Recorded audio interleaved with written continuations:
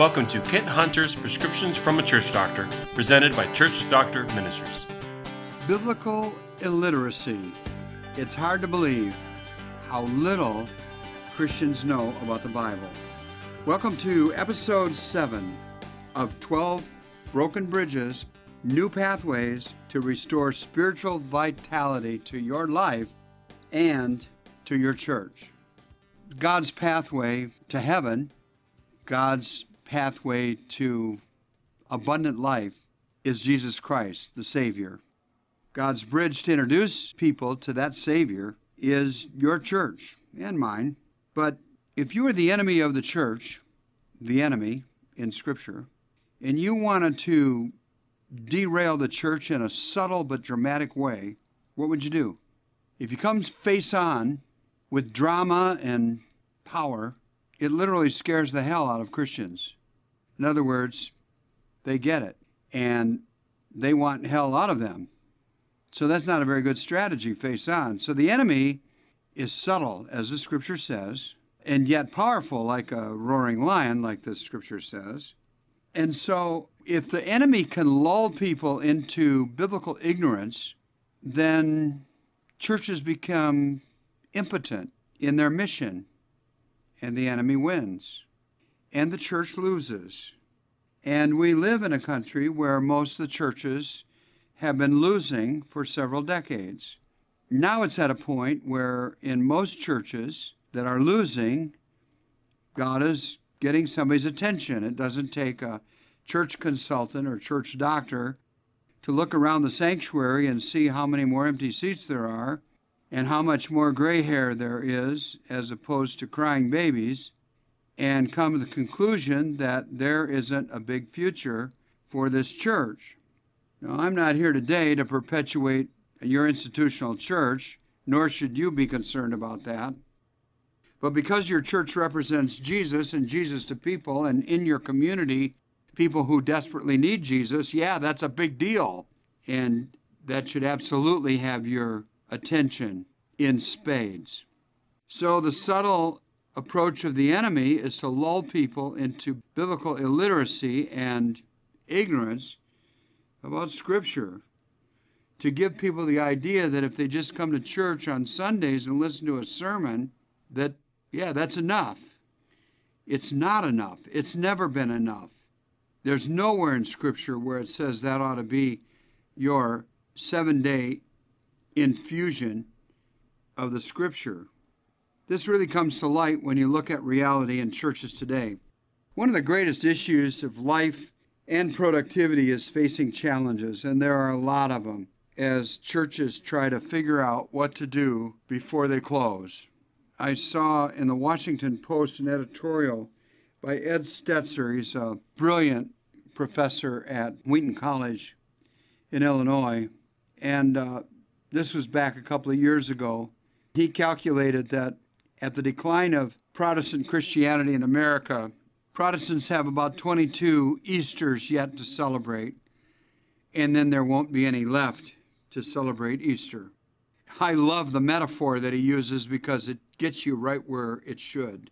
It hits you right in your spiritual gut, and I hope it touches you the same way. Not because your church is an idol that has to be there forever, but because the mission is so desperately needed in our nation and in our world. Lost people do matter to God. Jesus died for these people. And when we're facing all these changes in the local church, it's pressure.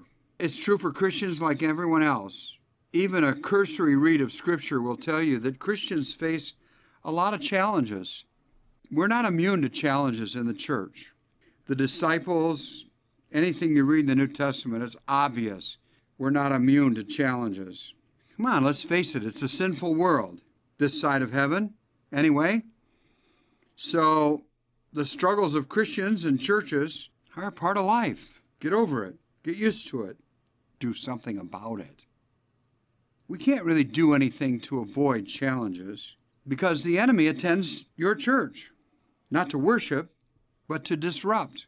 And the enemy's doing a pretty good job in a lot of churches today. On the one hand, disruption. On the other hand, subtle sleeping, ignoring reality.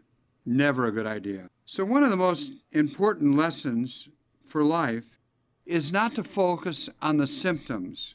This is a chronic issue for people in churches, the focus on symptom solving. When we consult churches, we see a lot of this. Over the years, we've seen Christians spin their wheels in symptom solving rather than looking at the issue behind the issue. This is one of the ways we train our consultants, is that there are always issues behind the issue, and sometimes there are issues behind those issues. And your approach is like peeling an onion layer after layer until you get to the core. And sometimes there are many layers. And so people that consult churches do a great, wonderful value to churches. They contribute greatly to churches because they get to the issues behind the issues. And that's what good physicians do. If your physician treated you according to your symptoms, they would be liable for malpractice, because their job is to diagnose before they make a prognosis, which is what is the real issue, and that comes before they make a prescription. I remember once when I was younger and just out of graduate school, had a PhD, thought I knew a few things, which I should never have been let out of graduate school until I was humbled to the point that I understood how much I didn't know, which I quickly did, but at first not. And so I had a pain in my abdomen on the right side. I went to the doctor. I thought, well, he's a doctor, I'm a doctor, just different kinds of doctors. So I said to the doctor, I said, I got a pain on my right side. I think it's my appendix. At that point, the physician put a thermometer in my mouth. And at that moment, I discovered that thermometers have more than one purpose. One is to take your temperature. The other is to shut your mouth. A physician does not want you diagnosing yourself. Otherwise, why are you at the doctor's office? And you're not trained to diagnose yourself anyway. And you're too close to the forest to see the trees because it's your body. And so I discovered that I had indigestion and the flu. And so if the doctor had taken out my appendix, I would have still had the flu. Luckily, the doctor gave me some medicine for the flu, and now, 40 years later, I still have my appendix. Imagine that. Well, this is a great metaphor, a great parable for me, and it's on me, about myself and my arrogance, that's very clearly a reflection of most churches. Our churches are filled with people who are too close to see the real issue and not properly educated to diagnose the issue behind the issue and really treat the causative issue. That's why an objective outsider who's got a lot of training can help churches just like physicians help people. And that's why we call our diagnosticians, our consultants, church doctors, because it is the body of Christ. And the process is identical to that of a physician who is trained to look at the human body. Well, we're equipped to look at the body of Christ. Now, we know the head is perfect, Jesus, but from the neck on down, oh, baby. Yeah, you already know that because you live in the real world.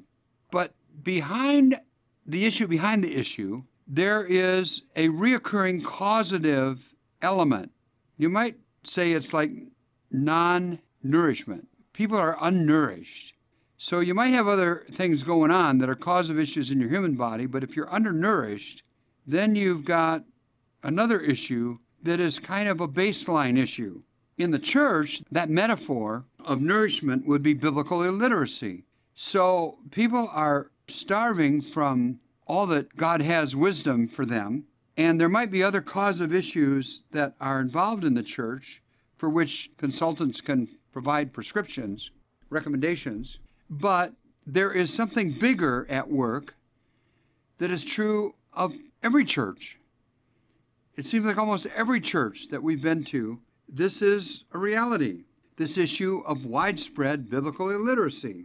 The point is this: evidence abounds in churches at every level that so many Christians don't know much about what the Bible says. And it may be that some of them even don't care. I mean, if they cared, they'd go to one of the many Bible classes, or they'd be reading their Bible regularly. Now, that's a hard thing to say, I know. And I don't mean it in a critical way at all, except it's a critical issue. I don't mean to say this to be unkind, because I love the church with all of its parts and pieces and all of its warts and blemishes. But yes, the head of the body is perfect. Jesus is perfect. But the Scripture makes it very clear that we are not perfect. But the Scripture also has all of what we need to know. So the Bible is our source of direction on so many things that occur in the church, particularly in the challenges we face on the third largest mission field in the world, in the United States. When you really want to reach people for Jesus, you really need all that the Bible wisdom can give you.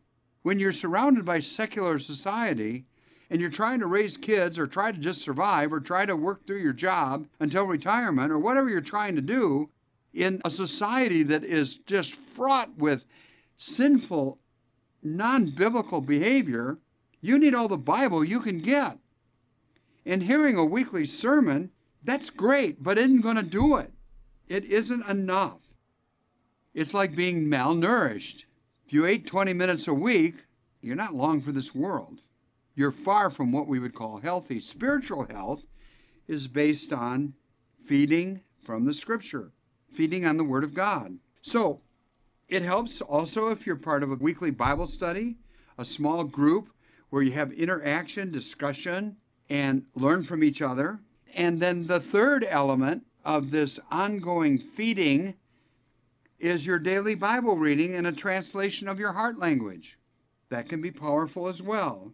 So it's really like a three-part meal: the sermon, a small group Bible study, whether it's every week or every 2 weeks or once a month or whatever, but at least you're doing it, but your daily Bible reading, and in a translation that's your heart language. Because what you consume from your Bible is food for your soul. And it's the soul of the church. It's the soul of the people of the church that the enemy is going after.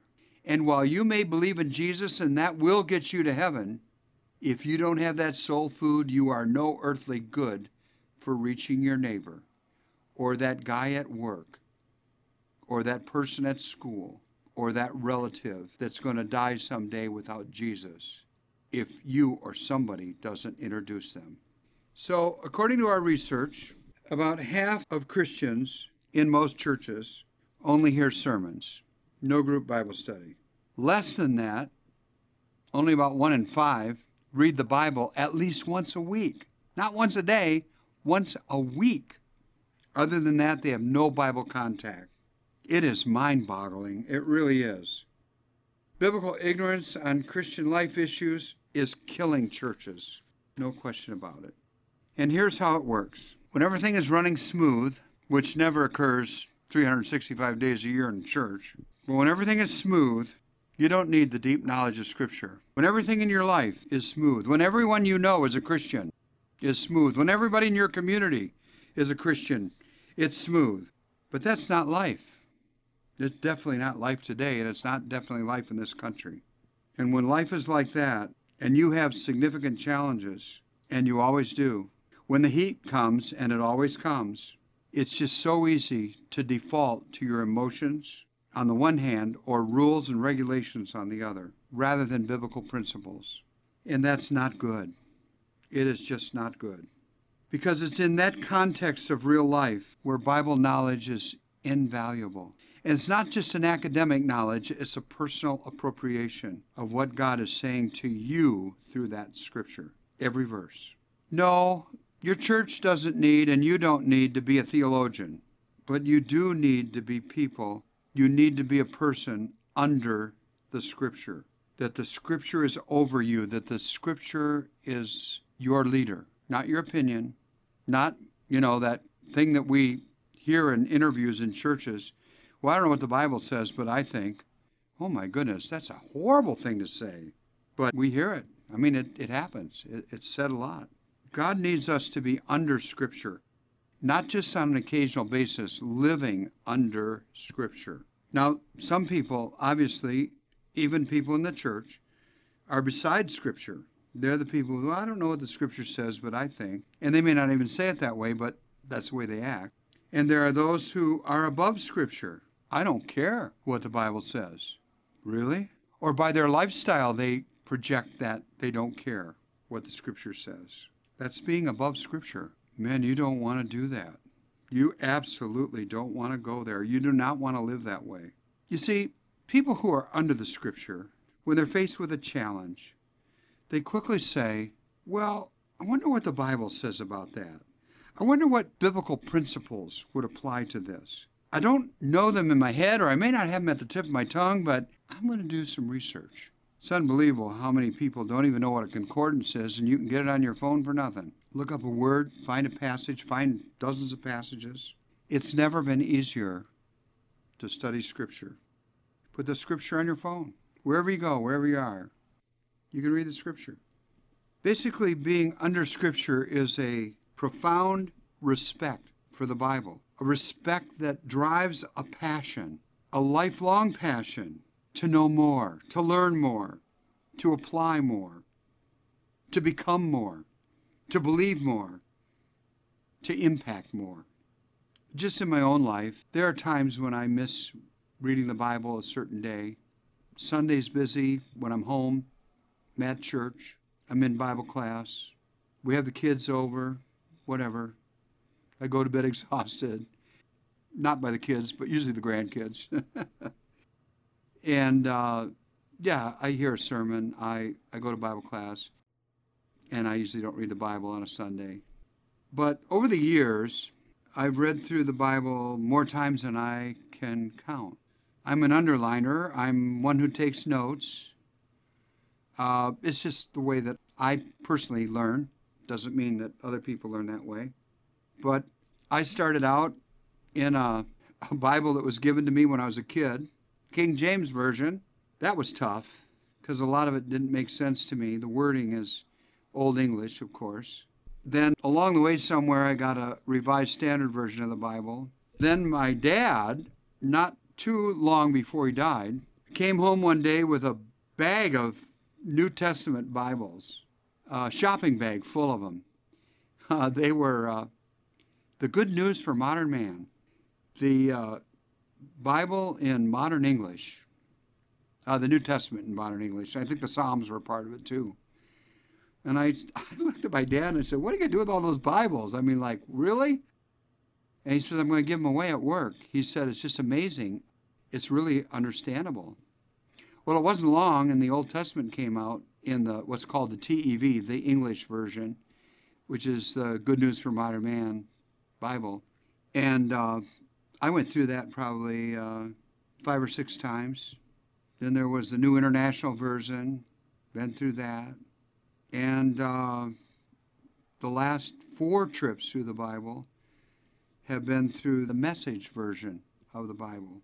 It's not a study Bible, as it says right in the introduction by the translator, Eugene Peterson, a brilliant man who was a scholar at both Hebrew and Greek, but was also a pastor and wanted to make it alive for the people in his church. So it's not a study Bible. It's not the only Bible I study when I'm doing a teaching or a preaching. I use lots of them, including the Greek occasionally. I've lost my Hebrew, but I do remember the Greek enough. But I just don't have a favorite Bible because you're supposed to read the Bible in your heart language, and the heart language of people changes because language is alive, and it changes every day, and throughout years it changes a lot. And so if you ask a missionary, someone who wants to reach people in their own heart language, what's your favorite Bible? The answer is the next one. And that's the way it ought to be with you because you are a missionary. If you are a Christian, you are a missionary. If you go to church, you are a missionary. If you have friends, relatives, neighbors, people at work or school that don't know Jesus, you're a missionary, or supposed to be. And so you need to know the manual. Well, here's why this is so important. And I'm going to read from the Message as we look at Romans 12, verses 1 and 2. It's just so packed with stuff. This is the way the Bible is. That's why I don't get very far. Anytime I read my Bible, I write and read and take notes and underline and pray and, oh my goodness. And I look and I've only done a paragraph. You see, it's not the quantity, it's the quality and the application that really counts. All right, here it is. Romans 12, 1 and 2. So here's what I want you to do. This is the Apostle Paul talking to the Christians in Rome. Here's what I want you to do, he says. God helping you. Take your everyday, ordinary life. You're sleeping, eating, going to work, and walking around life. And place it before God as an offering. Yeah, that's subordinating yourself to God and His Word, all right. Yeah, that's living under that Word, living under Christ. That's right. Place it as an offering before God. Embracing, he continues, embracing what God has done for you is the best thing you can do for Him. You see, it's not all about what you do for Him, including reading your Bible. Now, it's not what you can do for God. It's what God has done for you. That's the best thing you can do for Him. Paul continues, don't become so well adjusted to your culture that you fit into it without even thinking. That's where the Bible is going to help you so much. That's where you've got to be in the Bible. It's your only way of spiritual survival in this secular nation. You cannot adjust to your culture. You can't fit into that culture all around you without even thinking. So Paul continues again, fix your attention on God, and you'll be changed from the inside out. You see, it's always a spiritual thing. It's always on the inside. Paul goes on, readily recognize what He, God, wants from you and quickly respond to it. Unlike the culture around you, always dragging you down to its level of immaturity, God brings out the best of you, develops well-formed maturity in you. And how do we grow? How do we become more mature? Feed on that Word. You got to get the people in your church to see this valuable issue behind all the issues. Biblical illiteracy is killing churches today.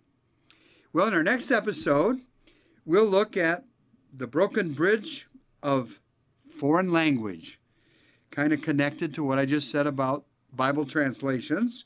So we'll look at the broken bridge of foreign language. Until then, say your prayers, search your heart, search your Bible for God's pathway around your broken bridges. You have been listening to Kent Hunter's Prescriptions from a Church Doctor, presented by Church Doctor Ministries. If you've liked this episode, please leave a review on Apple Podcasts and subscribe to hear future episodes. Check out Kent Hunter's new book, Who Broke My Church? 7 Proven Strategies for Renewal and Revival, available now wherever books are sold.